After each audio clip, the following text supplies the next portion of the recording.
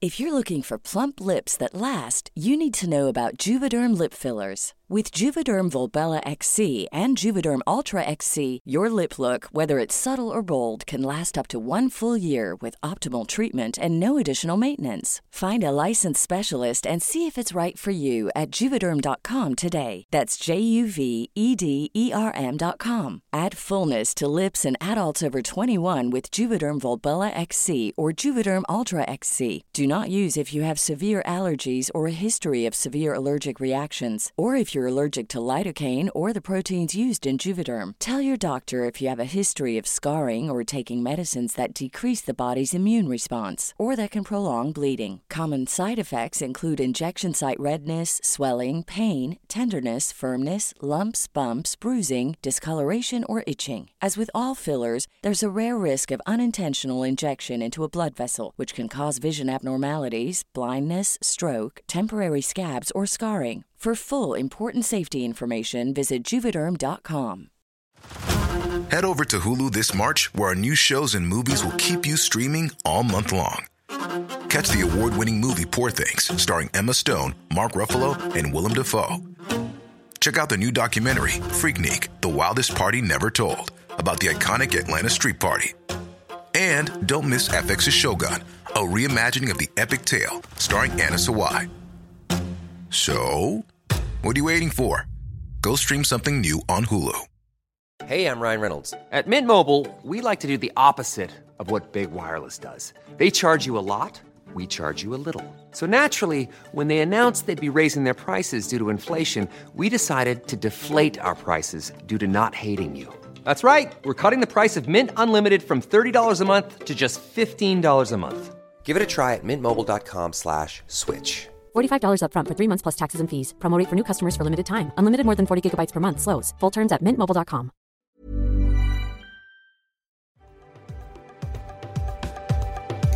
Hello, and welcome back to an extremely very special episode of the It's Become a Whole Thing podcast. I am your host, Emily Rose, and I'm here with a very special guest. Me, Sammy P. Yeah, you're not a guest. Who are we kidding here? She is the moment. Yeah, I'm like a long distance roommate, and I could not be more excited for our spooktacular today. Me too. So excited. It feels like our whole lives have been leading up to this. Absolutely. One of our favorite films, comfort watch, Emily's first step into the horror genre, really. Yeah. It really was. It opened up the door to so many good horror movies for the most scared person, me.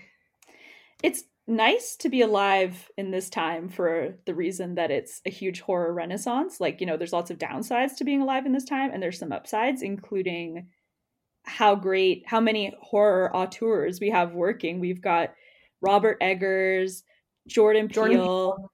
Yeah, and Ari Aster. Mm-hmm. Yeah, a trifecta. I know. I was thinking about it, and I think it's because I hadn't really seen a lot of horror movies growing up, and then the few I had were just the various like Saw installments. Like they would just be playing at people's houses in high school. And so I just thought horror movies were like egregious violence, you know, with no real purpose. It goes through flop eras and resurgence eras. Like the 70s was a great time for horror. And then there was some flopness towards late 80s, early 90s. Like the slashers had kind of gotten a bit stale, but they hadn't quite stepped into like the Scream era of like postmodern horror where you're trying to do something deep, and it wasn't like 70s like ultra gritty downbeat like satanic stuff anymore. But like now there's horror movies that are working on like 20 levels at once. Yeah. And if you're listening, and if you are a big fraidy cat like me, just know that there are some movies that you can watch that it'll be okay. Like, it's so worth it. And it's just, they're really this is a rom-com if you look at it objectively. It's a rom-com if you want it. It's a summer blockbuster. It's a fun girl power kind of film. Yeah, and you But only have to see like a few entrails and brains to get yeah, there. a little smashy, but it's a long movie that's a brief moment. But yeah, we're gonna get into it. I just want to say before we dive in that this week on the Patreon, because it is a spooktacular week, we're going to be reviewing Pearl. We asked everyone on Instagram to vote, and you guys, well, everyone, most people voted for Midsommar. I don't know if that's because they either wanted to hear it or they just know that we cannot stop talking about it. And so they wanted to just maybe like close the loop. But Pearl came in second. We're going to be reviewing Pearl. And speaking of the Patreon, if you want to support us and hear us yammer on and chit chat with the girls, we do an extra episode there every week. You can find it at patreon.com/it's become a whole thing. And you get weekly episodes, you get to join the Discord chat. It's actually amazing. Yeah, it slays. We're really funny. Yeah, and if you want to support us for free, you can rate the podcast 5 stars or just download the episode. Just hit the little down arrow thing. Hit it. That's it. That's it. That's all. Yeah, thanks. Okay. Great contribution. I was going to say follow me on Instagram if you want to see my Megan costume. I actually don't know if I'm going to post it. I'm working on my choreography. I don't know if it's going to be up to par. I've seen so many drag queens do Megan so fantastically that I don't know like if I can live up to Emily, you don't even compare yourself against professional working dancer drag queens. Like you're not competing with them. This is not about that. You're not going on stage. This is just for fun. It's just for friends. And wherever you're at with your Megan choreography is just right. Okay. I think, yeah, it's more of a feeling. And yes. Yeah. And you have that little demon doll inside you. I kind of am a demon doll when it really comes down to it. Like a little demonic doll just waiting in a dark room for you to turn the lights on. I'm like, hello. You do kind of get that look sometimes with your eyes. I do, intense. Yeah. And people tell me that, and that used to upset me, and now I use it to my advantage to instill fear in people. It's great. That's so powerful and feminist of you, which really wraps back around to our film today. Yes, it does. I discovered this movie the same way that I discover all things that I watch that I enjoy, which is that you tell me to watch it. I just say, okay, I'll watch it to placate you. And then I make no plans to watch it. And then you tell me like 10 more times to watch it. And then I do. And then it becomes my whole personality. Well, I literally came over to your apartment and basically like tied you down to a chair and brought it over on a flash drive and put it into the TV and put it on and sat there with you and watched you watch it. So like I could not orange me. You clockwork orange me into watching this movie. I could not have done any more. I tried as hard as I could, and it was worth it because now we get to kiki about it all the time, and you got your whole staff involved with it. Oh yeah. Oh my god. Yeah, I know this didn't come out that long ago, but as far as where we've come, it's kind of a lifetime ago because at the time I was working as one of the managers of the government weed store. And I made it required viewing for my whole staff. I put it in the training manual. For BC cannabis stores. No, I did make them all watch it though. Like not the way that you came over. Like I didn't go to their house. No, make it that's weird. overstepping when you're the boss. Yeah, I did everything below that. And you said you would signal them with the hands. No, they started doing that. They started doing the signal, or like when we had a bad customer, like they'd lean over and be like, "Get the bear suit."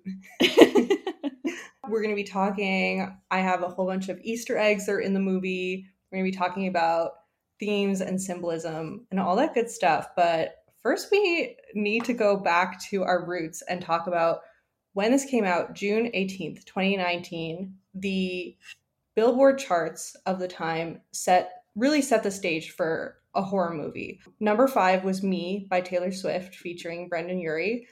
Number 4, Sucker by the Jonas Brothers. Number 3, No Guidance by Chris Brown featuring Drake. 7 Rings by Ariana Grande. And then number 1, Old Town Road with Lil Nas X featuring Billy Ray Cyrus. Wow. Yeah. Whew. Who I need to congratulate Billy Ray Cyrus on his recent nuptials to his wife, Fire Rose. Yes. Blessings to him and his child bride. Yeah, 30 years his junior. If anyone is new to like him and his new wife, Fire Rose is all one word. We're pretty sure she's AI. We haven't had confirmation otherwise. We'll keep you posted. Yeah. And something's happened that's divided their family. We'll probably probably am dating a 30-year younger AI person named Fire Rose. Yeah, I know. But like, I it's don't just think weird it's- that half his kids are like on Team Billy Ray and half his kids are like on Team Tish. Tish? I don't know. Is it? Their Anyway. dad's being creepy and weird, and half of them are like, we don't want to deal, and the other half are like, all right, I guess we'll just suck it up. I know. I just hate to see that Noah and Miley are feuding. I pray that the girls find their way back to each other. And yeah, blessings to Fire Rose. Hope she gets out But of there. that's not, yeah, blessings to all of them. But that's not what this is about. This is about Midsommar. Right, and where we were at in 2019. Like, it was post-Trump, pre-pandemic, very uncertain time, a lot of dread, a lot of heavy dread hanging in the air, unsettling. Foreshadowing. A lot of foreshadowing. This movie is heavy with both doom, foreshadowing vibes, and like... And 2019 in the world, I feel like, was foreshadowing for 2020. Yeah. Not to mention, okay, listeners, in case anyone's new here, okay, one of the reasons why, Sammy, why you dragged me into watching this was because in 2019, I had a breakup with someone who looks identical to the main dude of the film, Christian. And you were in your Danny phase, for sure. Like, still never been more in my Danny phase. Talk about foreshadowing. Like, I mean, she is my inspo through this whole dead parent journey. Yeah, we'll try not to get too dark. It is a very dark movie. Listen, Mama, we're getting dark. I'm smiling, okay? I'm thriving. Like, if life hits you hard, just throw a flower crown on, straighten out that flower crown, and keep going, Queen. Let's kick it off. Do you want to set the stage, Samantha? Yes, I do. I'm ready. So, am I too hyped for you? No, you're just hype enough. You're just hype enough. And luckily I have a shot-by-shot notes. So, like, we're obviously going to be giving spoilers here. We're going to be laying it all out. I pray that you've all watched it. But if you can't, we'll take you through it anyway. So the opening shot is a beautiful embroidered tapestry that reveals the whole story we're about to see in different panels, different acts. And then suddenly we're in the snowy mountains of Sweden, hearing eerie singing, and it's dark and it's quiet and it's winter. And then flash, it's still winter, but we're in America now. We're in a suburban street, and we see Danny leaving a message for her parents on their voicemail because she got a really scary email from her sister and she's worried. And we see the parents in bed. They appear to be sleeping. And we also see the email that says, "Dear Danny, I can't take it anymore. Everything's black. Mom and Dad are coming too. Goodbye." So Flo Pugh is already acting the house down boots. She absolutely eats and leaves no crumbs in this movie. This was like a huge breakout role for her. She absolutely slays. The fact that she didn't get an Oscar nomination, this movie actually got no Oscar nominations, which is enough reason to dismiss them altogether. But anyway, so she's just like stressed as fuck. She's trying to reach her boyfriend. He's ignoring her calls. She finally gets him on the line and he's like, "Hey, babe, like, I'm just out with the boys, smoking some resin, getting a pizza." And she's like, "Oh, well, do you think you'll come over later, like you said?" And he's like, "Yeah, I don't know. Maybe I could swing by." And you can just tell that she's just trying not to be needy, trying not to ask too much, but like desperately needs his support and love. Yeah. And he's such a dick. But, okay, on the note of him being a dick, and also on the note of quality acting, all the men in this movie do such great acting because I think it's easy to play a villain, like, in a kind of cartoonish way where it's like they're overtly just, you know, like a murderer and they're really bad and big, bold actions. But everyone in this movie for all the men, it's such subtle Yeah. gaslighting. It's both overt, but there's a lot of subtle unsaid things that I think that's why it's so triggering to watch, but also so Mm-hmm. cathartic. And they Totally. do such a good job of that. Yeah, exactly. He's not like evil at all. He's like, yeah, yeah, I'll come by, babe. But like, he's just distant and he's like pulling away. And the more he pulls away, the more she tries to like pull him close. And his friends are very believable, dickish guys. They're all just like, bro, she's calling you so much, bro. That's abuse. Bruh, you gotta But break up with her. they're also like intellectualizing. So they're all these anthropology douchebags, which it's a specific type of douchebag. This like, I care about other cultures. I'm just really worldly, so you wouldn't know about that. That's their energy. And they're all master students, and they're trying to hone in on their PhD, which will come into play later. Yeah, they're all doing their PhDs, but Christian, her boyfriend, doesn't know what his topic is yet. He's kind of lost. And so, anyway, so she's like, my sister said this email and I'm really scared this time. And he's just like, everything's probably fine. Oh my gosh, she only does this because you let her, babe. Like, it's just another desperate ploy to get your attention. And he's just like sighing. And she's like, yeah, you're right. You're right. And then calls her friend. It seems like she doesn't have many friends at college where she is. She's like only got like the one girlfriend on the phone to like check Yeah. in with. And she's presenting it as if she's being too much and trying to not push him away, because you see right away they've been together for a while and they're on thin ice. So at first, this film was critically acclaimed, but it was also divisive with audiences. So we're coming at it from the half of the audience that's on her side, but a lot of people came away from this more on Christian's side. I'm not going to play devil's advocate, but I will say that when a long-term relationship is falling apart, it's not cute, and it does look a lot like this. Absolutely. And there is a way to sympathize with Christian. And one of my friends watched it and then he was like, "Oh my god, I felt so bad for him." And I was like, "Are you kidding me? Like what are you talking about?" And he was like, "Well, he had no way out. Like he felt so trapped, but she was so needy, he just couldn't get out. He couldn't get away. And then he's there against his will and doing all the stuff against his will. And it's like, it's hard to have like no autonomy, but like obviously we sympathize with her, and Ari Aster wrote it and directed it, putting himself in her shoes. So like the sympathy is with Danny, but yeah, he doesn't like Christian is very layered as well, and he's got his own struggles. But yeah, the friend is trying to support her, and she's just like, I know he's working up the nerve to break up with me, and I have so much baggage, he doesn't want that. And she's like taking her Ativan, and the friend's just like, if he can't support you, he's not the right guy. Well, so then we cut to a shot that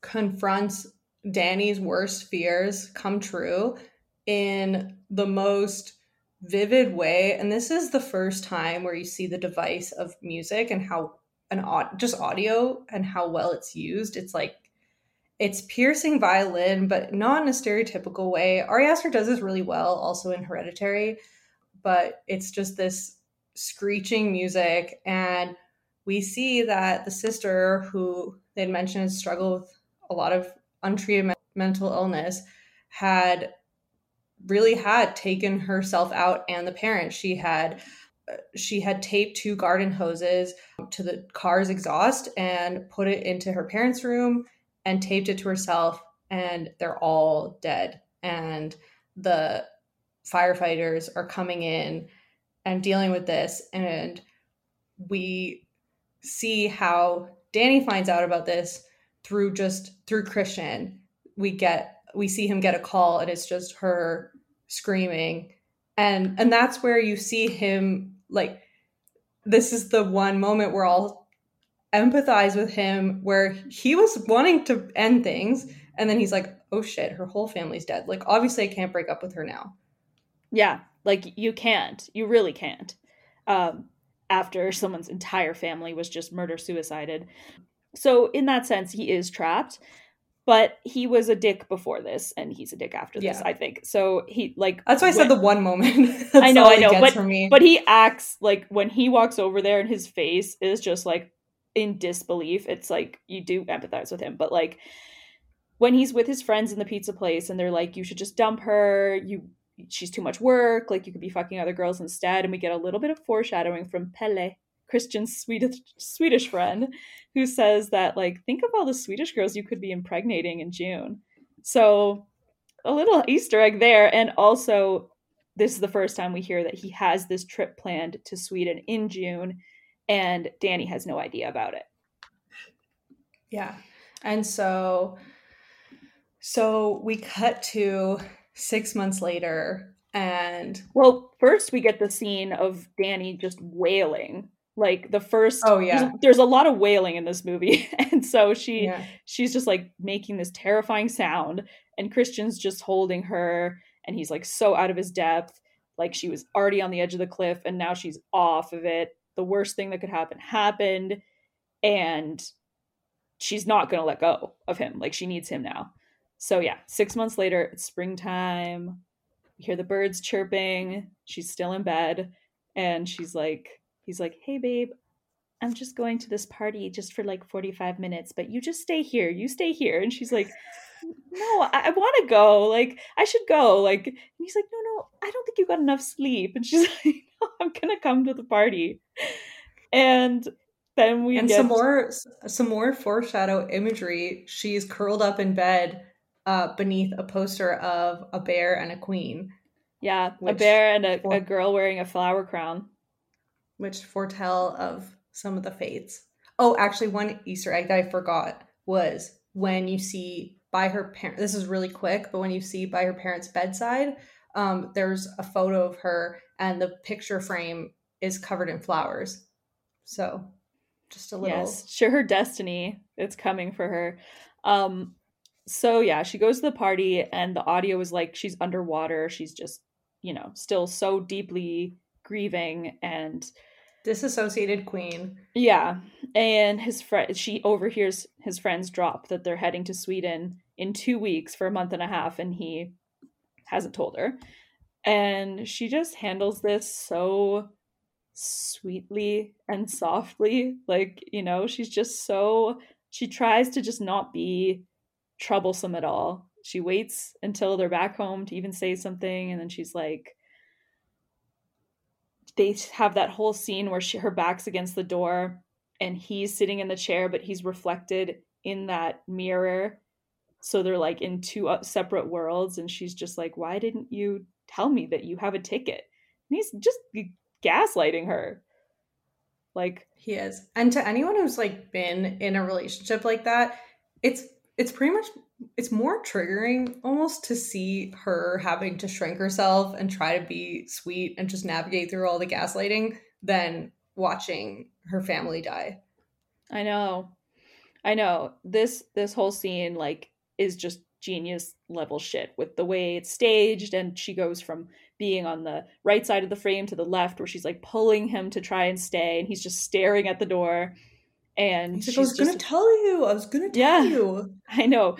And it goes from her confronting him and him just lying, and then him being like, you know what? I should just leave. I feel attacked. And she's like, no. Then I'm sorry. And like just pulling him to stay with her. And he wants out so bad. But I guess he eventually like determines that he has to invite her and has to break that to his friends. And well, yeah, mostly because there's just no way of uninviting her. Because it gets brought up and they're like, you wouldn't want to go. And she's like, no, that sounds interesting. Like, what is this? And she has nothing else going for her. Yeah, like, exactly. It would have been really kind to just actually invite her instead of doing it in this backhanded way. And then he goes to his friends and he's like, make it sound like you wanted her to come though, okay? Like, just so you guys know, like I said that you told her that she's welcome to come. And then you just feel so bad for her because you feel like they're just like laughing at her behind her back for no reason. She's such a nice girl. Like, and you have to be desperate to want to go on this Euro trip with your asshole boyfriend and his 4 asshole friends. Yes. Who clearly don't like you. But yeah, I get that. Oof. I know it's very chilling. It's too real. Like, we've all been there. And we get the scene of she's with his friends and she gets some one-on-one time with Pelle. And he's like talking to her And Danny reveals that the day they're arriving in Sweden is her birthday. And I was like, not her boyfriend planning this whole trip behind her back on her birthday to get some action. And you know what flashed into my mind? Tom Sandoval and the Bulldozers. I was like, this is like Ari Aster could have directed that episode of Vanderpump Rules. Yeah. All roads for us lead to two directions, either Midsommar or Vanderpump Rules, two cinematic masterpieces. And yeah, even if you have not watched Vanderpump Rules, you don't care, you're overall the Vanderpump mania that happened this year, watch the scene of Tom telling Ariana that he'll always be there for her, but that because, you know, her dad died and she gets sad on her birthday, and he will never leave her except this one time. He will be leaving her tomorrow because there's bulldozers that are going to crush it. Yeah. And that's something you just can't miss. So when she's talking to Pelle, I cried the first time I watched that scene. Out of like love, when he was saying that he'll always be there, and she was pouring out her heart about her dad. I was crying, and then it just like it's like a record scratch. Yes, it's that is a moment of TV that could never be replicated or written. Like, it was perfect.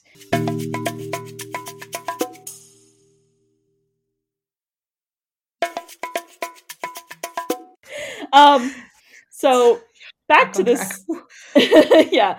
So Pelle saying, you're going to get to go to my commune and we're going to do this 9-day festival. And he shows her some pics of the May Queens. And then this is the first glimpse of kindness we see from any of the guys towards her. He's just like, I want to tell you personally that I'm so sorry about your loss. And I lost my parents too. So like, I do understand. But she, you know, she's just bursts into tears and has to run to the bathroom. And then smash cut, we're on the airplane. He's doing the murder cult version of like, hey girl, I can't wait to catch up since high school. I've been thinking about you. Anyway, like, got a great opportunity for you. He's laying the groundwork for it. Yeah, he's grooming her starting now, being like, listen, I'm the nice one. I'm someone you can trust. I'm empathetic. I care about you. I'm going to be gentle with you. I'm going to be kind to you. And she's so desperate for it that, like, you know, she warms up to him. She can tell, obviously, he has a crush on her, but she's grateful for the kindness. So we get the disorienting cut to her being now in the airplane bathroom. She's in her sweats. She's a mess. She's just like in a haze. She's in her depression glam. And I think a lot in movies and shows, when you see someone who's depressed, they're like on the sofa with a bunch of tissues piled up, you know? Yeah. Like, a lot of the time it is so much more subtle, where it's this look where she's just in sweatpants and in a shirt. They're not particularly dirty, but you can just tell she's been wearing them for a couple days at least. Yeah, and they're just like washing her out, kind of. Like, she's just like she plays her very faded, like downtrodden, like just in a haze, in a, like, she's like walking into another world. It's very like dreamlike or nightmare-like, this whole sequence of them driving 4 hours north, and the camera like flips 180 and it's upside down, and you're watching the car drive under the banner, and it's just like nauseating. And is there an opposite word to claustrophobic? Do you know what I mean? Like, just because of the imagery. So like, you know, a typical horror movie would be claustrophobic. It's like a dark hallway or a basement or whatever. And this is eerie because it's the opposite of that. It's just this big, bright expanse, but there's just something off the whole time. It is very interesting how, like, the real world is like kind of dark and gray, and then when we get to like the Swedish countryside, it's like endless sunshine because it's midnight sun, and there's flowers blooming everywhere, and it's very sunny and bright and colorful, but feels very off, very eerie. And like, it's so beautiful, but it's also, you can feel it's like dangerous and very exposed in that open field. They stop in a field to like exposed. To meet some other young people, and everyone wants to do some shrooms. And she, like, you know, her immediate instinct is like, no, I just don't feel like, I'm not fully settled. I'm not comfortable. I'll just do them later, maybe. Christian's like, okay, yeah, I'll wait. But then he's like, actually, the boys want to do it now. So, and she's like, you're right. Yeah, I'm ready. I'll do it now. They're all getting annoyed because Yeah. she just arrived, just wants to take a moment. And they're like, we won't come up at the same time. So they're getting pissed that she doesn't want to do mushrooms right away. And then this might drag Christian into it. Yeah. They're just like, this girl is such a bummer. Like, they make her feel like such a wet blanket. But they are right about one thing, and that's that if you're doing mushrooms with people, you need to do it at the same time. You can't do it. You can't wait till later and do it. Either do it or don't do it. But they should have not done it out of respect and kindness for her. But they get don't off show her dick. that. Like, yeah, that sounds like a bad trip in the making.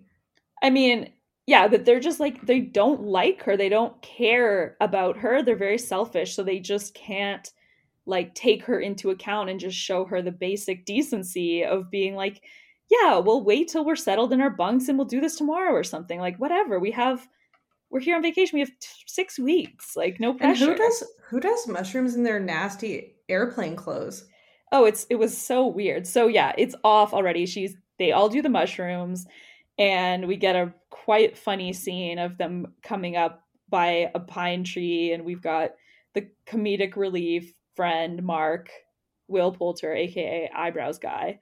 And he's just being so weird and like, can you guys lie down? I'd really like it if everyone would lie down. And it's pretty realistic, I'd say, to a mushroom trip. And she's just like hallucinating the grass. Pretty realistic. I actually had to, the first time I saw this, I had to research how this was made because it's the most accurate I've ever seen to like a psychedelic trip portrayed on screen. Because often is portrayed in a very exaggerated way and it's like groovy, but this is actually it, where the grass is breathing and the trees are breathing and everything is weird. And Ari Aster said that they actually probably filmed 60 different versions of this, just trying to get it right. And that included while they were filming and in post-production. Because they want at first, like the special effects were too much, and then the acting like was too much, and they wanted to all blend together so that you felt like you were on a mushroom trip watching it. Oh, and boy, did I. Like, my stomach was churning just watching. Like, you could feel their like waves of nausea. Like, she's like, and the grass starts to grow through her hands. She can feel the earth breathing, so she's kind of like becoming a part of the land. Like, to this like Sweden is like swallowing her up, kind of like, and so you get that sense, like, you know, it's just great foreshadowing all throughout that she's gonna maybe stay there. So that's how mushrooms always make me feel like. Oh yeah, very very connected to the land and the earth. So I meant like stressed out. Like I hadn't. That's why I hadn't. Well, done that's them, the other side of it, is that we also then get that flip of the switch, which they do perfectly. Like, it just takes one comment from goofball Mark, who's like, you guys are like my real family. And then she just family. Yeah, exactly. She just like sits bolt upright and she's like, fuck, I just remembered that my family was fucking brutally murdered. And then like she has to walk it off. She just is like, okay guys, I'm going for a walk real quick, bye. And then like starts heading to like, it looks like a shack, like a bathroom, outhouse, whatever. She's like, gotta get to the bathroom. But she's like talking to herself and she's just like, stop it, pull it together. And then like she sees this group of kids and she thinks they're all turning around and laughing at her. And then she like runs to that guy and is like, they're all laughing at me. And he's like, no, they've been laughing. They've been laughing. Like, it's so perfect. It's so perfect.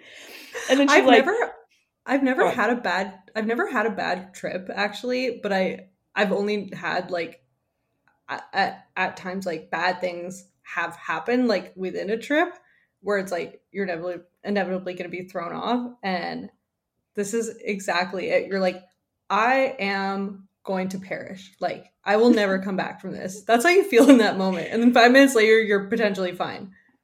Well, yeah. I mean, I've had the exact, like, in the woods, most miraculous sunset of your life. And then it goes down. And then you're in the woods and it's dark. And you, like, can't really see. And you, like, feel a bit lost. Like, and you're just feeling awful. So she's, like, finally gets to the bathroom. And is like, whew, okay, I'm going to pull myself together. And what does she hallucinate? Her dead sister. So she can't get any peace, and she has to run screaming into the woods. And we don't see her again until she wakes up supposedly 6 hours later in a different field. They're like, oh yeah, we found you. And everyone's annoyed because they're like, we've been waiting here for you. Yeah, I'm waiting for you to wake up. Give her a moment. She's passed out in a field. And they're like, come on, finally you're up. Get out of it. We gotta get going. To what? Your 9-day festival? You've got time, guys. Give it a minute. I know. It's a 9-day festival, but they've planned a 6-week trip. Like, anyway. And she also broke the number one rule, which is she looked in the mirror. Never. Okay, this is why I'm just going to disclaimer right now. If anyone is listening and has not done any drugs or psychedelics, do not take our advice or our experiences, like, because they're really different for everyone and they're not for everyone. Everyone's always said that about mushrooms. I've never experienced that. Like, I've always looking in the mirror. Yeah, I've been like, serious? Hello. Yeah, I'm like, hello. I just love what I see. I'm sorry. Is that really pick me annoying? But that's what's happened. Yeah, it is. It's really annoying. I had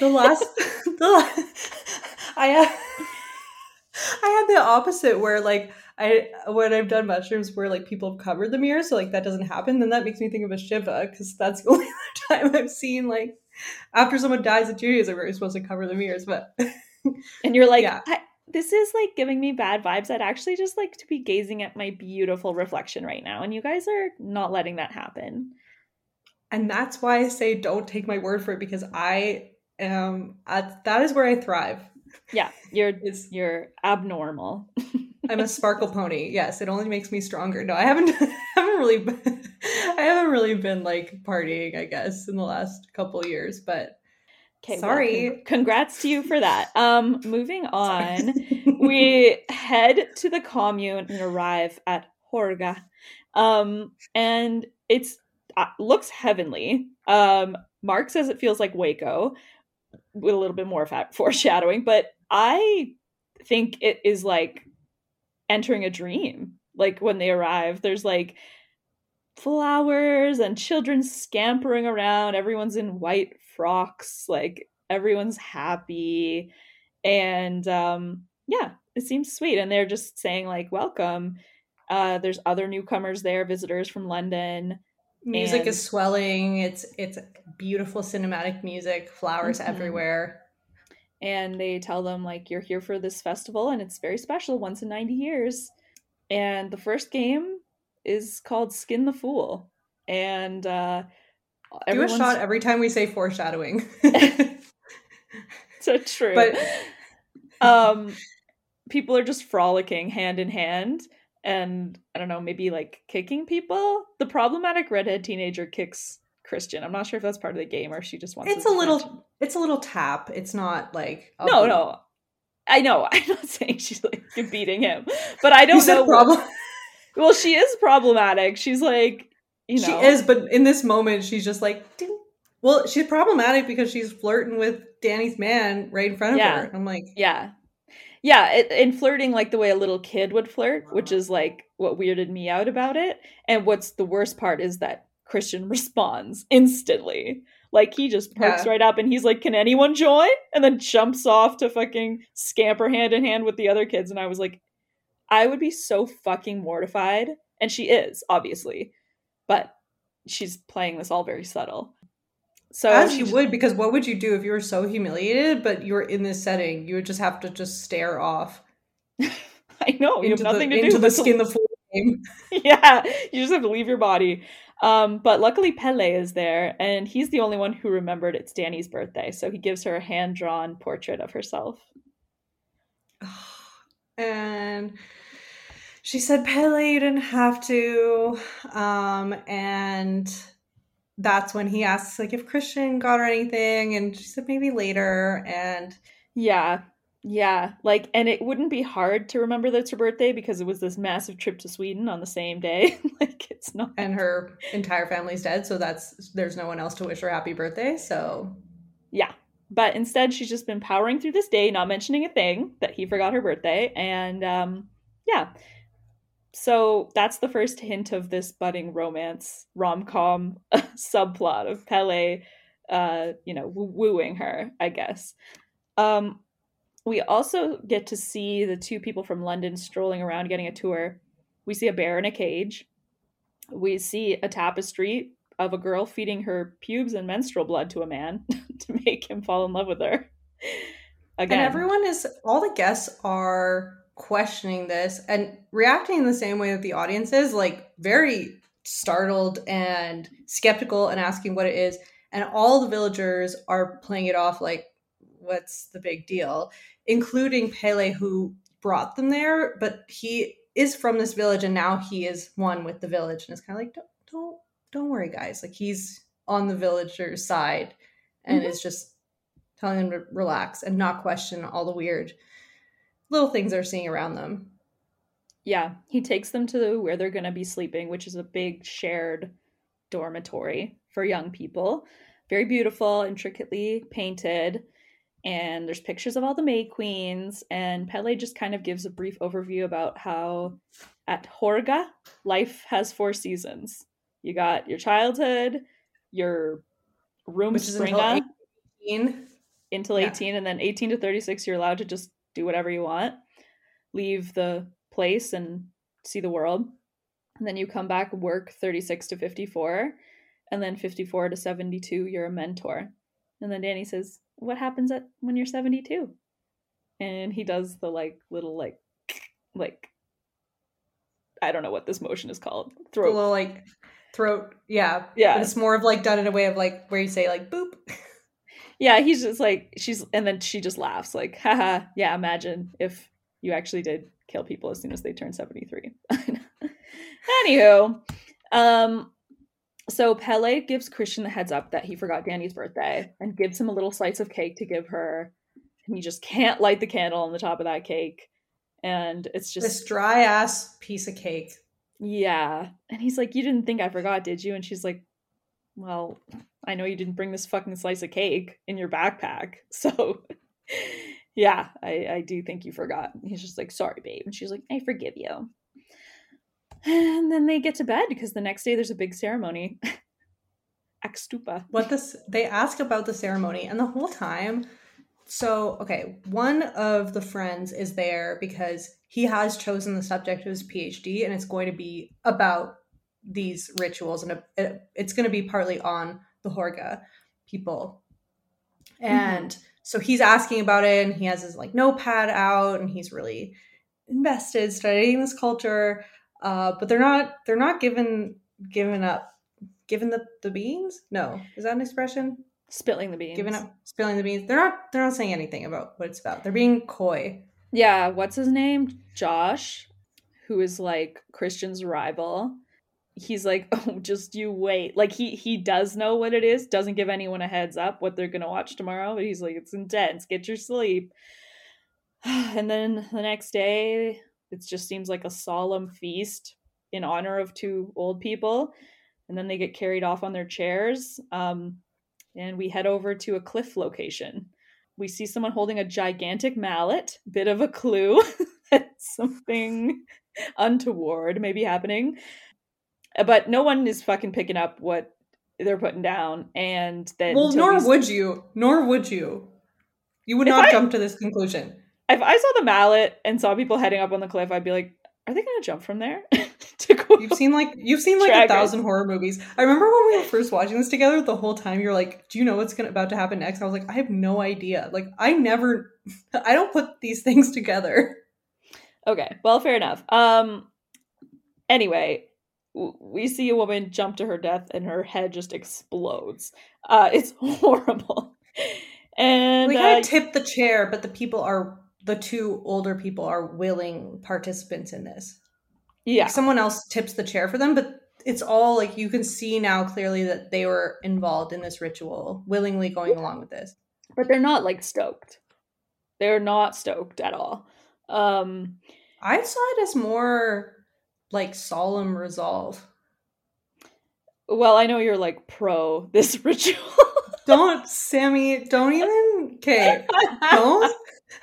Don't like betray me like I'm some eugenicist. Okay, Whoa, but like I didn't say that. But I'm just saying, like some people, you know, some people are supportive of a ritual where we euthanize old people at 73. little Cliffy when we're 73, and some people aren't. Yeah, That's really it. Yeah. yeah, Ari Aster came up with the concept of this movie actually when some Swedish historians and filmmakers came to him with this concept, and he put his own spin on it. But the actual mallet, they said they based it on a real mallet that they'd seen in a Swedish museum, where they talked it. There was some historical accuracy in that it was more for when people were pushed off of cliffs, but obviously it wasn't like there was never anything in Sweden where you turn a certain age and that happens automatically. yeah. This is a cult that the society. It's a pretend cult, fictional, but there were people pushed off cliffs and then smashed with right. With a mallet in Sweden. So Based on a true story. So anyway, Danny's in shock. The two British visitors are screaming, they're cussing, they're saying everyone's all fucked up and what the fuck's wrong with you guys. We see the old man also jump, but unfortunately he doesn't die, and he has to get the hammer, and he gets it back. He gets the mallet.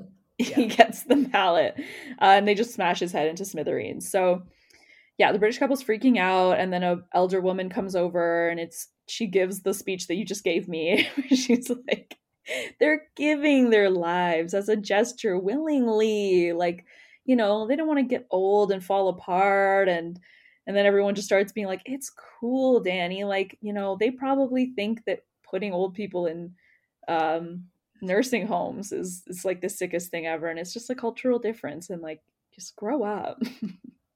Yeah. Stop being a wet blanket and like open your eyes. This is actually very chill. Yeah. But she's crying. She wants to go home, and Christian's like, just take some time to yourself. And then gets into his little fucking feud with Josh. Christian is so inspired by this ceremony that he's like, I need to do my thesis on this. And then Josh is like, well, it was my idea first, and that's the whole reason we're here. Like, don't bite my idea. And Christian's like, well, I'm open to collaborating, or we can do it separately, but I've made up my mind. So the bitches are fighting, and they exchange words, and Josh is like, I think you're a lazy leech, and find your own passion, find your own life. And now they're at war, trying to get the best scoop. So Mark slept through the whole ceremony, and he's mad he missed it. But so both the other guys are like talking to Pele, trying to get the tea, and he's like, all the elders don't want anything written down, they don't want any names, so I don't know if you're gonna be able to do this.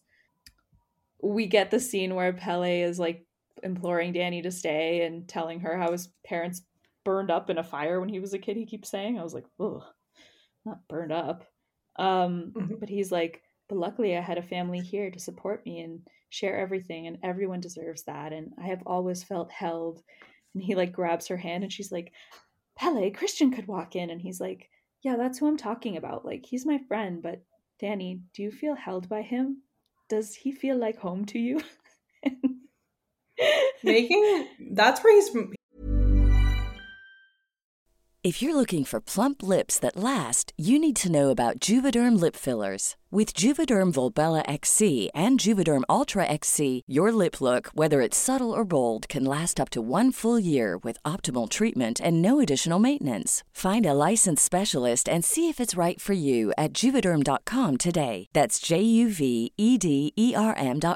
Add fullness to lips in adults over 21 with Juvederm Volbella XC or Juvederm Ultra XC. Do not use if you have severe allergies or a history of severe allergic reactions, or if you're allergic to lidocaine or the proteins used in Juvederm. Tell your doctor if you have a history of scarring or taking medicines that decrease the body's immune response or that can prolong bleeding. Common side effects include injection site redness, swelling, pain, tenderness, firmness, lumps, bumps, bruising, discoloration, or itching. As with all fillers, there's a rare risk of unintentional injection into a blood vessel, which can cause vision abnormalities, blindness, stroke, temporary scabs, or scarring. For full, important safety information, visit Juvederm.com. Hey, I'm Ryan Reynolds. At Mint Mobile, we like to do the opposite of what Big Wireless does. They charge you a lot, we charge you a little. So naturally, when they announced they'd be raising their prices due to inflation, we decided to deflate our prices due to not hating you. That's right. We're cutting the price of Mint Unlimited from $30 a month to just $15 a month. Give it a try at mintmobile.com/switch. $45 upfront for 3 months plus taxes and fees. Promo rate for new customers for limited time. Unlimited more than 40 gigabytes per month. Slows full terms at mintmobile.com. His soft launch or his soft pitch goes to more of a medium pitch. Yeah. For both like join the party and also like I'm down to clown. Yeah, and your boyfriend's I will hold you. Yeah, he was like, "Oh, we'll hold you. We'll hold you real good." Yep. Yeah. We see Maya, the redhead again, leaving a love rune under Christian's bed. And Pele's telling Christian, hey, she likes you. And guess what? She's allowed to have sex now. And Christian's like, great. And then Pele is like, okay, like Josh and Christian, the elders said, no problem. You guys can write about the rituals and whatever you need. So we kind of get the vibe. Well, these guys aren't getting out of here. And Christian had gone behind his friend's back to ask the villagers first if he could do his PhD on the topic. And they have to say, sorry, Christian asked us first. So I guess you guys will have to collaborate. Yep. And things start to sour a bit when Josh the idiot, Mark, gets in trouble for pissing near a sacred log, the ancestral tree. He really upsets some people for that, and a man is sobbing and screaming. The vibe's starting to shift, and we see one half of the British couple, Connie, telling Danny, like, look, nice to meet you, but I'm getting the fuck out of here. Simon's just getting the truck right now with one of them, and we're leaving. Grabs her bags. And then Father Odd comes along and says, well, actually, he went ahead to the train station first because there was only 2 seats, so they're sending the truck back for you in a little bit. And she's just, like, furious and doesn't believe this at all. And this puts a little thought into Danny's mind, you know? Funny how Simon abandoned her, and I wonder if Christian would do that. And yeah. So that's when she's realizing this man would throw me under the bus for the first pretty redheaded cult member that he comes across. Yep. Yeah. So she tells Christian what happened, and he's like, doesn't care at all. He's just like, oh, that sucks for her. And he's just asking a guy like, so how does it work with incest here? But he literally says it like that. He's like, yeah, that sucks. Anyway, yeah, what do you guys do about that? He's as dismissive about this as he is about her freaking out watching people die in front of them. Like when that happens, he's like, I think you should just go walk it off. You'll feel better. Yeah, he doesn't give half a shit at all anymore about her. So he's asking about incest, and the guy's like, yeah, we don't do that except for cousins sometimes, but we'd like to keep the bloodlines fresh, so we have to invite outside people in often. A friendly lady takes Danny to a tent where they bake meat tarts, and then we get this first taste of some sisterhood, culty sisterhood. Yeah, yeah. They're all. That's where you see her kind of happy for the first time in the whole movie. They're just having a little time. Totally, like being included, being welcomed. Like she smiles. She's able to like just do an activity that, you know, and not be like hated and scorned by the people she's with. So yeah, it doesn't take much. No, she's not asking for much. Just to make a pie with someone who doesn't hate her guts. And so we get another scene of Josh talking to a different elder and we're getting a different story about inbreeding now. And he's like, actually, we deliberately inbreed people to create babies that are oracles because they're like disabled. And Josh asks to take a picture of this holy book and gets denied. We hear like some distant screams. Danny thinks she hears a scream. Mark thinks she hears Connie scream, but they're not like totally sure. And they're like, hey, where's Connie? And someone's like, oh yeah, we drove her to the station and they left. And Danny's like, you know, Christian, I could see you fucking leaving me here. And he doesn't care. He's just digging into his meat pie. Just pulls a hair out of his mouth, and it's immediately ID'd as a pube. It's a pube pie. Yeah, it's a red, wiry pube. And looks over and is getting a little flirty look from the person who baked that pie, Maya. That's my pube you're eating, she says. Yeah. Hey, look, you found my little surprise. And then a Swedish girl who's been giving the eyes to goofball Mark comes up to him, and she's just like, hey, come with me. I will show you. And he's just like, okay. That's all it takes. We never see him again.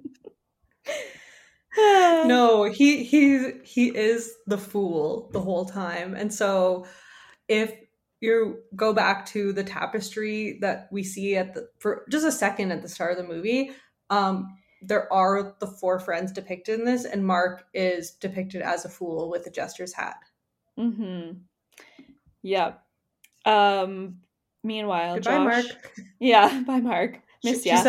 She says, I will show you. And he goes, she's going to show me. That's it. Easy. And it really is that easy. It is that, like that easy. Ladies, don't overthink it. Yeah. Yep. Exactly. Yeah. Don't put in more sweat than you need. So then, he goes off, and it's bedtime, and Danny takes another sleeping pill, and this is when Josh, so she takes the sleeping pill, and Josh, who was told not to take a photo of the sacred book, he's the one who was originally trying to do his PhD on this community, sneaks out and starts taking photos of all the pages, and he's interrupted by Mark? ? Yeah, in the darkness, he thinks he sees Mark, and he's like, Mark, get out of here. You're going to get us caught. Unfortunately, it's actually one of the deformed oracles just wearing Mark's skinned face. Hate when that happens. Yeah, so Skin the Fool was Mark. Mark was really the fool who was skinned. Yeah, and they club Josh over. He clubs Josh over the head. He gets and the drags mallet. him off. Yeah. Mm-hmm. Yeah. So their numbers are severely dwindling at this point. Danny wakes up and she's just like, where is everyone? And Christian's just like, shut up, who cares? Dumb bitch. Like, stop asking so many questions all day. It's like, where is this person? Where is that person? Like, anyway, can we fuck the people that live here? Yeah, he's literally just like, I'm not concerned about it. And then we get the... Actually, and even worse, he's a little suck up because he talks about how, oh no, this is later on. Like he the whole time that his friends are going missing, he's trying to distance himself. He's like, I'm not like them. Like, that's what happens right now, because the elders tell this story like, hey, the book is missing and these 2 guys are missing, and we're basically saying that they took it and ran away and are going to write about it or whatever. And Christian is just like, I just want you to know, like, we are not his friend, and we would be so embarrassed to be associated with him. And Danny just looks at him like, man, you disloyal little snitch. Like, yeah. And also, did they run off? Because what's all going on over here? Yeah, it's like, all their stuff is probably there or whatever. Like, it's so suspicious that people are just disappearing without a word left, right, and center. But She's questioning it, and Christian's just like, I really need you to know that's not me, and I never liked them anyway. So yeah. And now we get the best day ever. The girls take Danny. Best girls' day. Yeah. Best day. Oh my god. I just want to go frolic in a field. Even just thinking about this.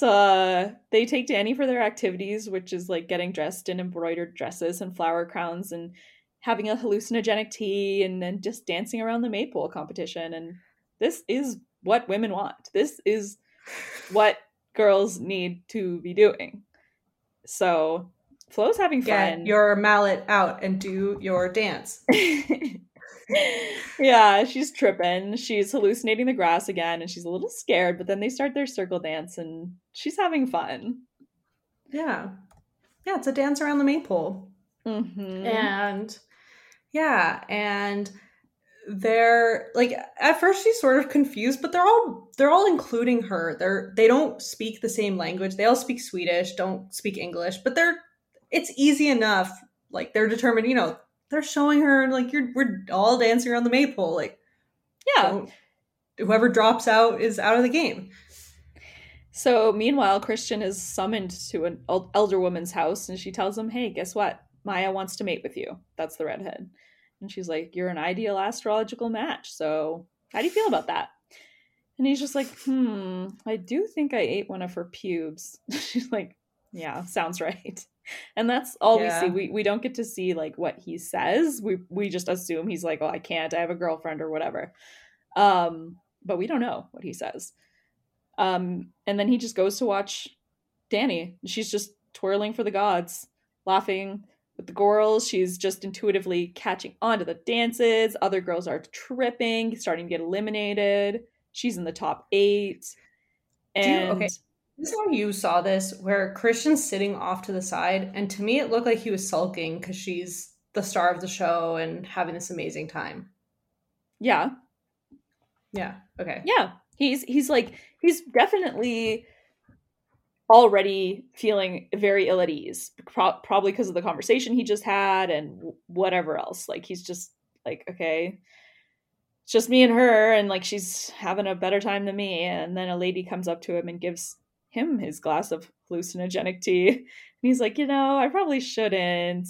What does it do? And she's like, oh, it breaks down your defenses and opens you for the influence. He's like, that became another thing that was said in our staff room when we put on a pot of coffee at work. Yeah. But look, they're honest. They're pretty honest. They are pretty. They lay it out. He's just like, look, I'm worried about having a bad trip. And she's like, you won't. And just like, boop, bottoms up, pushes it in his mouth. He has it. But she says, we're trying to open you up and make you easy to pawn. Influence, break down your defenses. Like, it's like, oh my God. He's like, fuck, all right. So he does drink it of his own volition. We're seeing Danny just smiling, dancing, and like, my heart is like growing 3 sizes. Like, it just feels so fucking good to see her happy, because we just want her to feel any kind of like joy and relief, like, after everything she's been through. So yeah, when she's giggling and like speaking gibberish to the other girl, and they're like, I understand you, and they're just laughing. It's such a great scene. And all of a sudden, the other 2 girls fall and Danny wins. Yeah, she is the May Queen.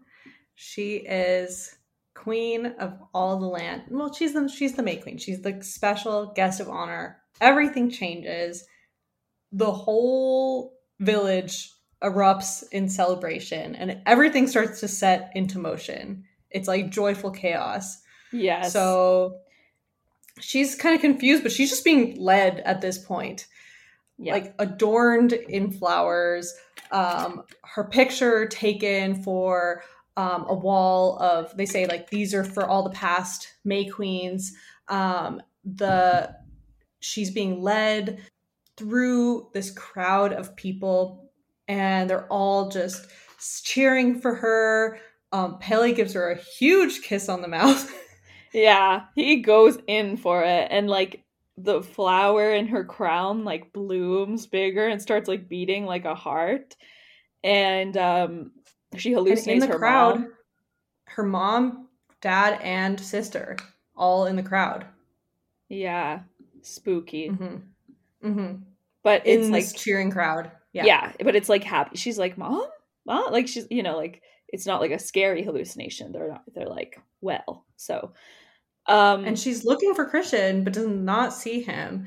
First, they go to the feast table, and they're all like taking her, like, she's like the head of the table, she's like the queen, but Christian's like way down the table, and he is indeed having a bad trip. And he asks the guy next to him, "Excuse me, what's going on?" And the guy just claps in his face. Like, angrily claps. Just claps hard right in his face, and it just sends him to hell. And he's like, "Why did you do that?" I was laughing. I love to see him being tortured. It's so sick, but I just grow to hate him so much in this movie. So anyway, he's in tears. And they're like, Danny, it's time for you to go bless some crops. And they spirit her away in a Cinderella carriage.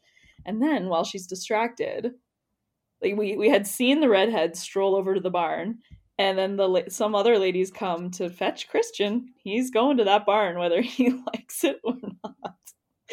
Oh, it's really dark, really dark. Really dark. Yeah. He goes in, they give him a robe, they give him some smoke to inhale for his vitality, and he heads in to do his job. Mm-hmm. And in the barn, what do we see?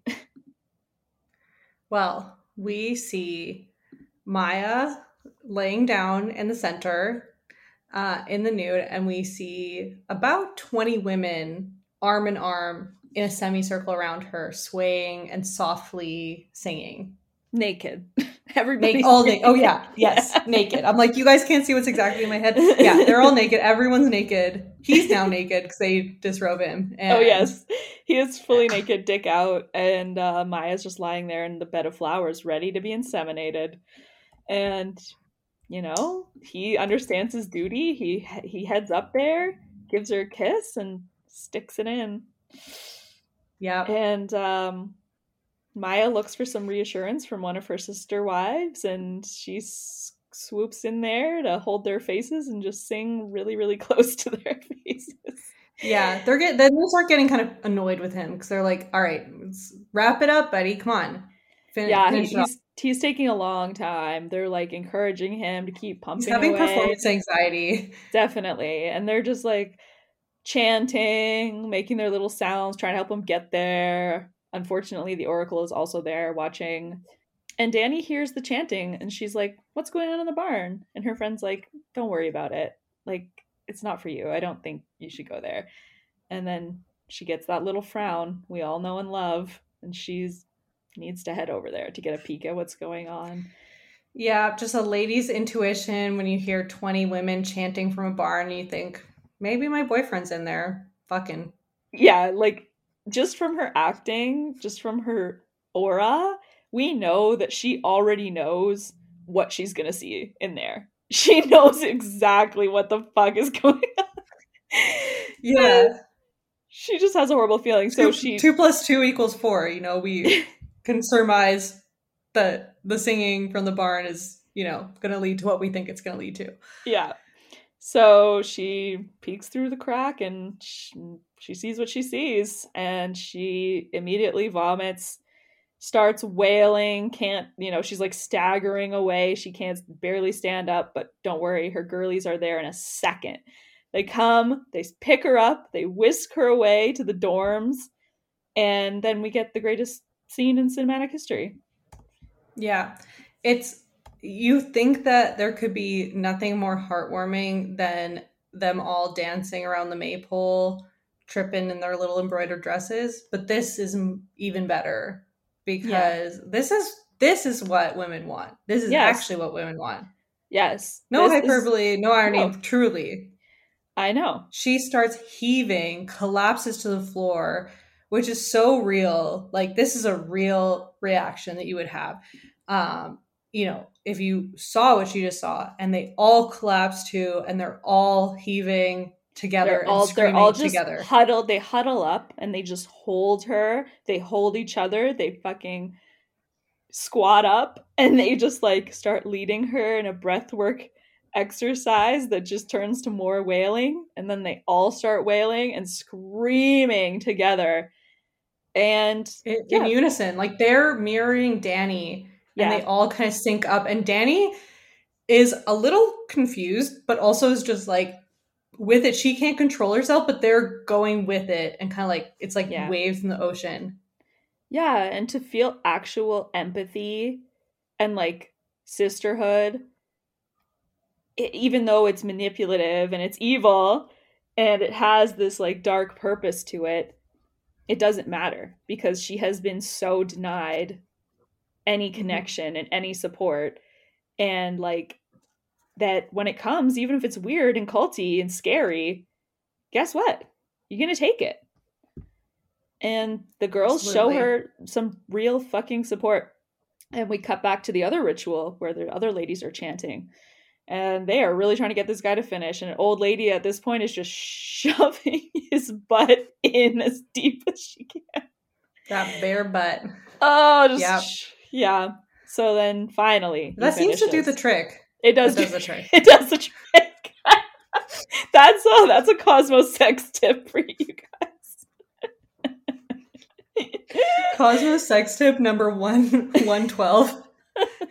Ladies, if you're out in a field with your man, you know what he'd love? Cosmos sex tips from the early 2000s were basically that. Yeah. It was like, get out a stick from the forest and 5 ice cubes and just shove it like up where the sun doesn't shine. Like, that's basically what it was.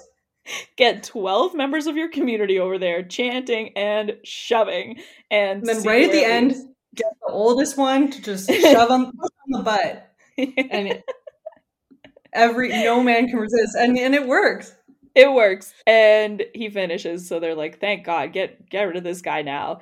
And the redhead's just like, yay, I can feel the baby forming. And that really snaps Christian out of the moment. Yeah, he's like, oh, fuck. Oh, damn. And she's rocking up with her knees on her chest and saying, like, I can feel the baby. And I just need to say, whenever people say, like, we're trying for a baby, this is what I think of, unfortunately. We are trying. We have the whole squad on this doing dark rituals. Call me a prude, but I'm like, unless we would already talk about our sex lives together, like, I'm thinking of you doing cummies. I don't want to be thinking about it, but I'm thinking about it. I'm sorry. Anyhow, I think so. That's my truth. Ooh, okay. So poor Christian, poor pink naked Christian is just running around in the fields, completely unprotected. And he sees the horrors. He sees a leg sticking out of a garden, human leg. He runs into a chicken coop, and unfortunately, there's a flayed body in there. And it's his friend. It's his friend. So then he gets drugged. Laid open, suspended, and covered in flowers. Yeah. They blow some devil's dust in his face, and he is captured. And then he wakes up, and the lady who gave him the tea is just like, hello. You can't move and you can't speak. Okay? Okay. Hello. Yeah. There you are. There you are. You can't move. You can't speak. Oh. Yeah. They're talking him through what's going on. And he is in this little sort of wickery wheelchair facing a stage. Everyone gathers around the stage, and ever since Dani was crowned the May Queen, her costume keeps getting more elaborate. Like, they just keep piling more flowers on her. Yeah. So at this point, like, her crown's getting bigger, her flower dress is getting bigger. She has the full, like, she's wearing the cloak. It's like that Barbie dress that used to go into the cake. And then the whole, like, cake icing is out, except it starts at her neck. And she's just, in this enormous flower garment that's incredible. Mm-hmm. Yeah. And they tell her, like, amazing. Hey, here's the tea. We've got 8 offerings lined up. They're already dead, or two people are volunteering. That brings us up to 8. And we need your verdict to pick our 9th and final offering. So do you want to choose this randomly selected Horgan guy to die? Or do you want your loving boyfriend, Christian, to die? Who you just found out is not so loving. And maybe want to get some revenge. Yeah. Like, the power's in your hands. And so while she's mulling it over, they start piling up all the dead bodies, which have been made into, like, strange dolls and mixed media art pieces, into the yellow temple that they're going to burn. And what do you know? Christian is getting sewed up into a hollowed out bear corpse as we speak. And his terrified little bloody face in the bear suit looks so cute. And it's just like, oh, well, You brought it upon yourself. Yeah, it's such a relatable moment for Danny to choose him. Absolutely. It's like, let me think. The This Christian random who I have nothing sympathizers. against. Yeah, exactly. The Christian sympathizers out there say that, because he was drugged and because et cetera, that it was that he's not to blame for the insemination ritual. They But say his crime doesn't warrant the time. But I say, despite what happened, his personality leading up to this, impregnation aside, warrants the crime. well, the Or first warrants the time, time.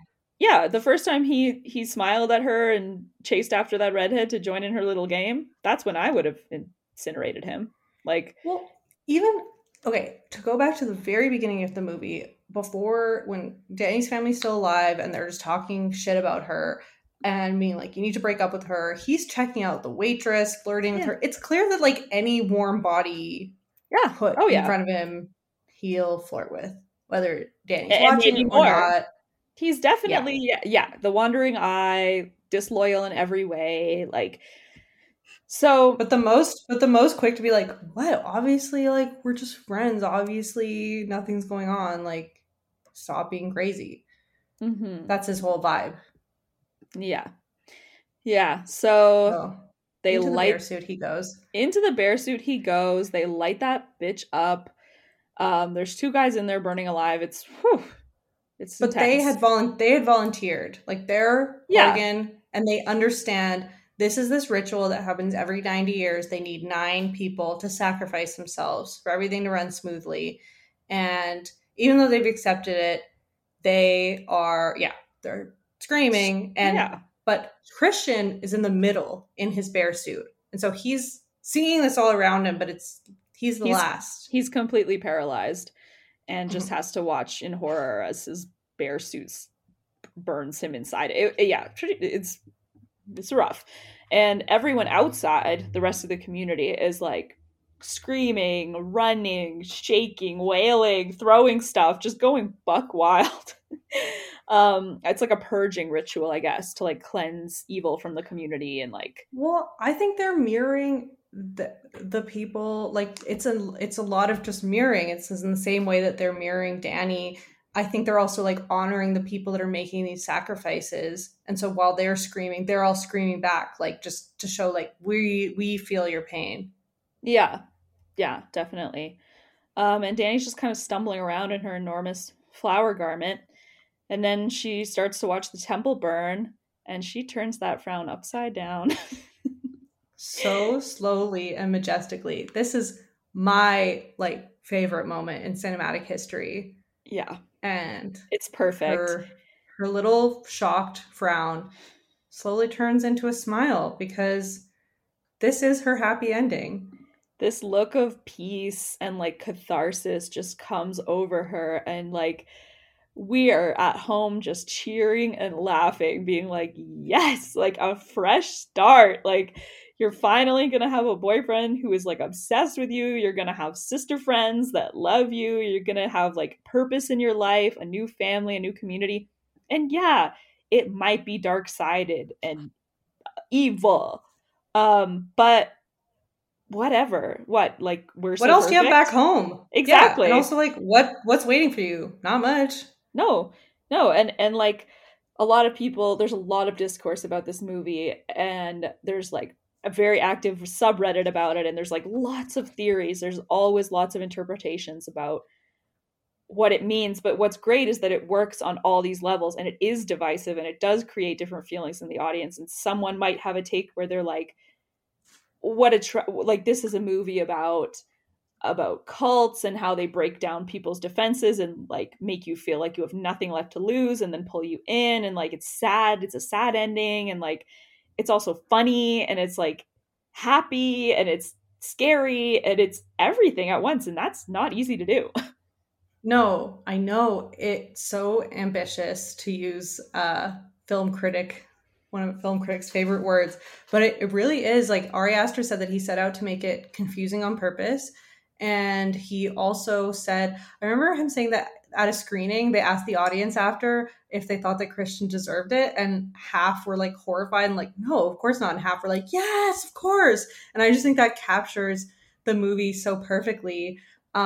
He's also said he's talked a lot about how to him it's a breakup movie, and to him like, but and by that, okay, I actually have the quote because he said, for me, the film is incidentally a folk horror film. If anything, this is my attempt at making a big operatic breakup movie that feels the way a breakup feels, where a breakup can feel apocalyptic and like the world is ending and you need to immerse yourself in that extreme.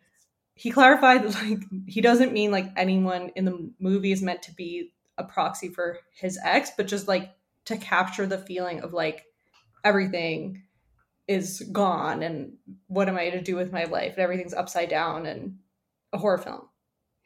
Yeah, like breakups are tragic, scary, everything, and also absurd. And like it does involve burning down your entire life and everything you knew and starting from scratch. And like he talks about that feeling of catharsis when you like finally decide to like let it go and like basically kill that dream, like let it just die and then start something new. And yeah, I think he nails it. Yeah. And oh, absolutely. And something just a few little like loose odds and ends from the movie. So Jack Rayner, who plays Christian, when I saw his first interview and saw that he was British, that's when I realized just how good his acting was, because he seems like, just from his interviews, just a polite, nice British man. But he said that he actually advocated for as much full frontal nudity on his part as possible, because he said I really wanted to embrace the feeling of being exposed and the humiliation of this character, and I felt really, really vulnerable, more than I'd even anticipated. And he compared it to just how in horror movies it's always women being humiliated in this way with nudity and violence, and he really wanted it to be the man's turn because that goes with the movie so well. Yeah, it's like such a reversal of fortune. Like Danny to go from like the downtrodden, disrespected character to the queen, and him to go from king shit to like a disposable fuck toy. I don't know. Like he is horribly humiliated and then brutally murdered. Rough ending for him. And then just another loose end while I'm thinking of it, our other private interest is of course Taylor Swift, and she has some kind of connection to this movie because she has her profile picture on TikTok as her in a bear suit, and it has been for years. But in a very Midsommar looking bear suit. Yeah, it's definitely a nod. And then she also wore that completely flower outfit to the Grammys, and she had her hair in braids, like Swedish little braids. And I'm like, she's nodding to it. She's got to be. Absolutely. Yeah. She's full on inspired. And she's not the only pop princess inspired by Midsommar. Ariana Grande actually purchased the final May Queen dress. They auctioned off a bunch of the items to raise money for healthcare workers and firefighters during the pandemic, and she bought it for $65,000. All went to charity, and then she had a Midsommar themed birthday party and like did the whole table scape and was just like, help me, this is what I'm doing. And I'm like, my girl. Although there's a lot that's unfolded since then. Maybe she's not my girl now, but at the time that would be a really fun party, and I'm definitely jealous that I wasn't there. Yeah. There's been like some debate about what the Horgan are supposed to represent. So for some have debated whether they represent this kind of like far right white nationalist group in a really sinister way. Like whether they represent this extreme like white power type of tension contrasted with like the city intellectual, which is of the boys. Yeah, and all the people of color, all the visitors that are people of color in the movie are horribly killed. And there is like, I watched all the deleted scenes one time from this movie, and a lot of them had more clear nods to the white supremacist thinking in the community, but he cut them all out because he wanted it to be more subject, like up to the audience to decide, a little more ambiguous. And I think it works better when there's more mystery, because it's just, yeah, it's just a creepy vibe, unsettling. You don't know their real intentions. You don't know what the like whole purpose of the community is, and it can't be good. Like, I mean, it's what they do to these bodies and to people is horrific, and yeah, Yeah. at the end of the day, No, we can't excuse that. Yeah, there's a lot of debate about whether it's being glorified or not. And most people would say their actions are horrific, although you do have a Japanese professor at Yale University named Yuseki Narita, who he positively, well, he was talking about the old people being forced off the cliff.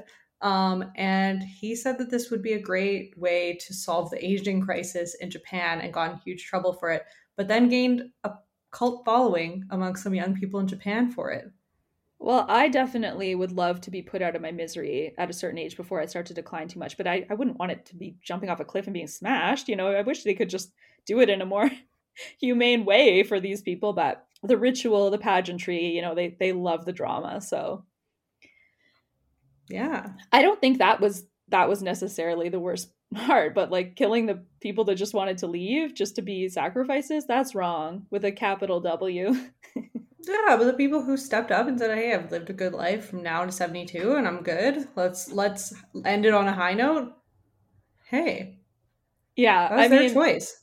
look, you're coming in a little hot for like the sacrificers being very like of sound mind and like signing on that dotted line, being really aware of what they're doing, but I don't think Okay, that. if anyone is like getting your thumbs ready to leave like me some whatever, my brain, okay, I'm really doing my best here, but you know what I spend my morning doing? This is to just get a little empathy on my side.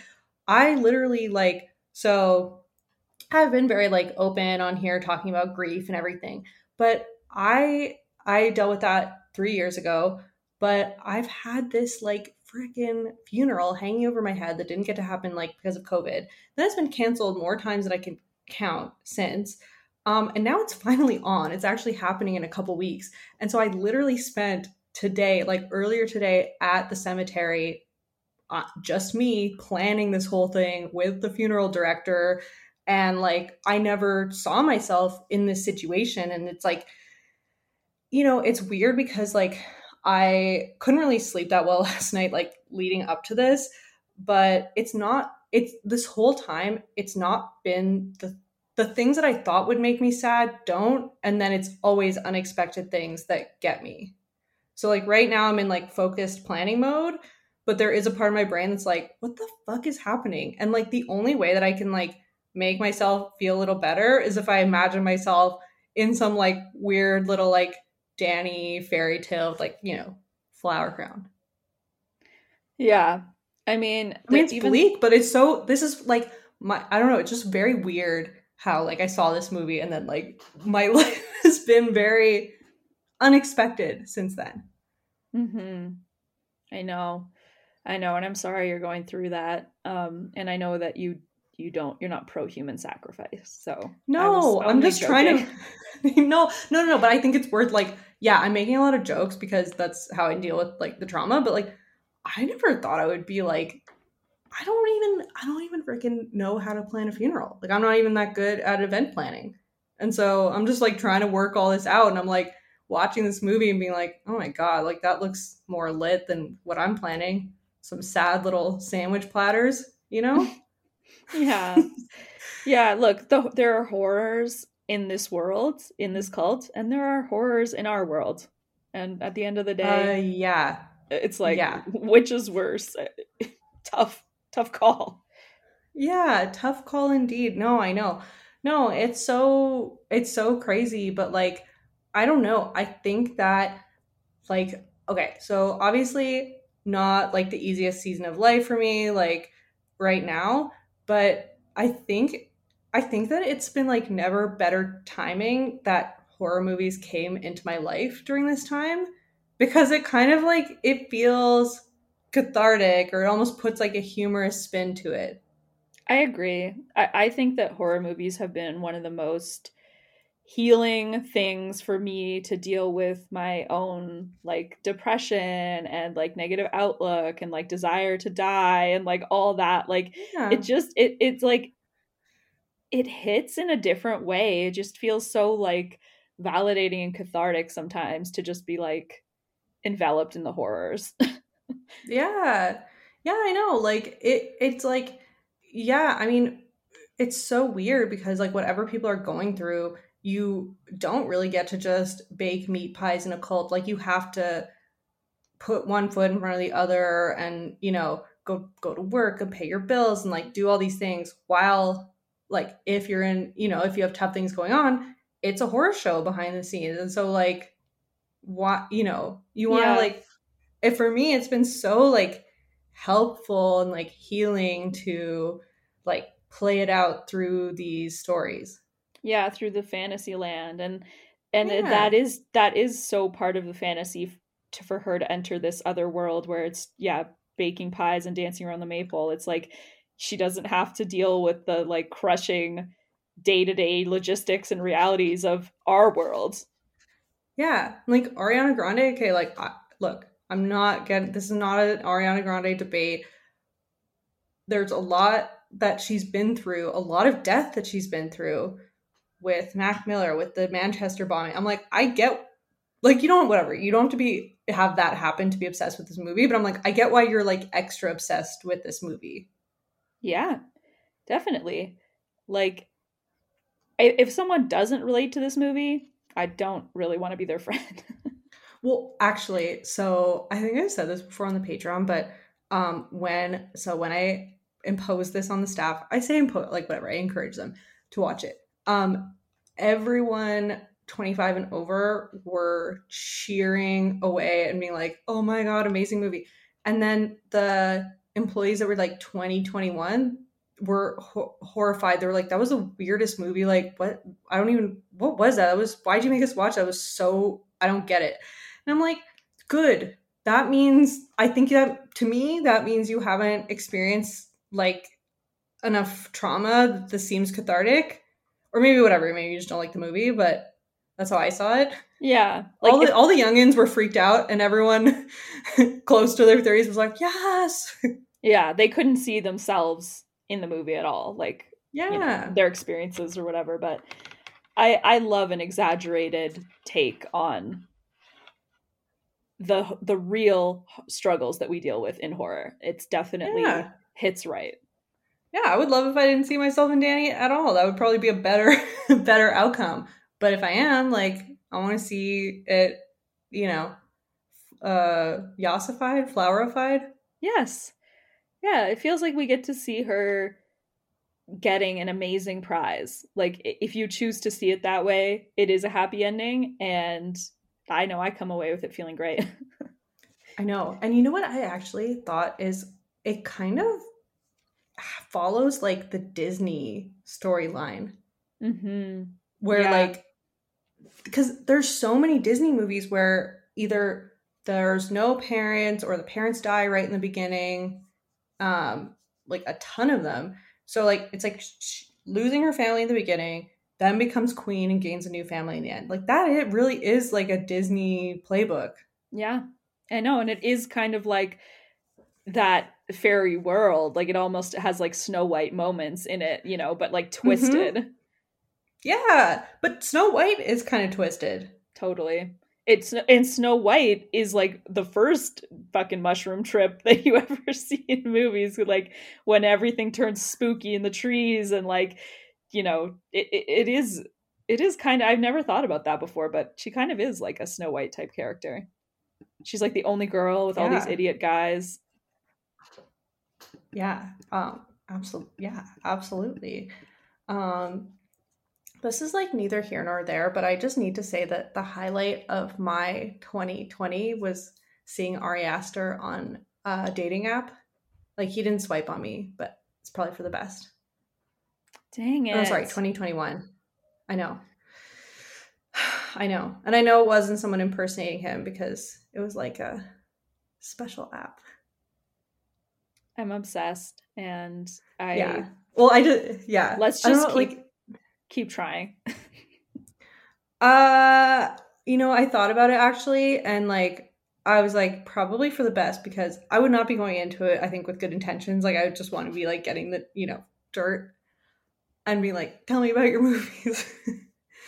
But he did put his whole name in it, and I was like, you knew what you were doing.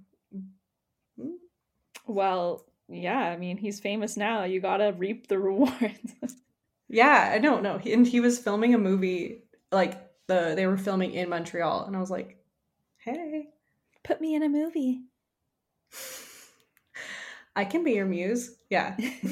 I don't know. I don't think, yeah. I think we don't need that much neuroticism in one relationship. By that I mean him plus me. It's a little, tips it over the edge a little bit.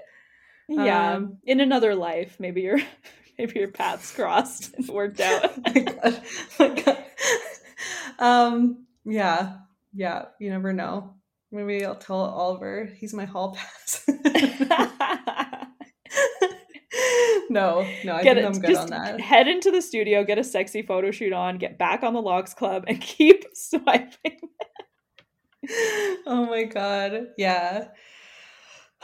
Anyway. Yeah, I know. Yeah. Anyhow, I know. We should probably wrap it up. We gotta wrap. I know. I am hallucinating at this point. Okay. Thanks for everyone who's still here thus far. We love you guys. Thanks for coming on this journey with us. Love you guys. See you later. Au revoir, mes amours. This podcast has been brought to you by the Sonar Network. Sonar! How would you like to look 5 years younger? In a clinical study, people that had volume added with Juvederm Voluma XC in the cheeks perceived themselves as looking 5 years younger at 6 months after treatment. Look younger, feel like you. Add volume for lift and contour in the cheeks with Juvederm Voluma XC. Reverse signs of aging by adding volume to smooth laugh lines with Juvederm Volure XC. For important safety information and to find a licensed specialist, visit Juvederm.com. That's JUVEDERM.com.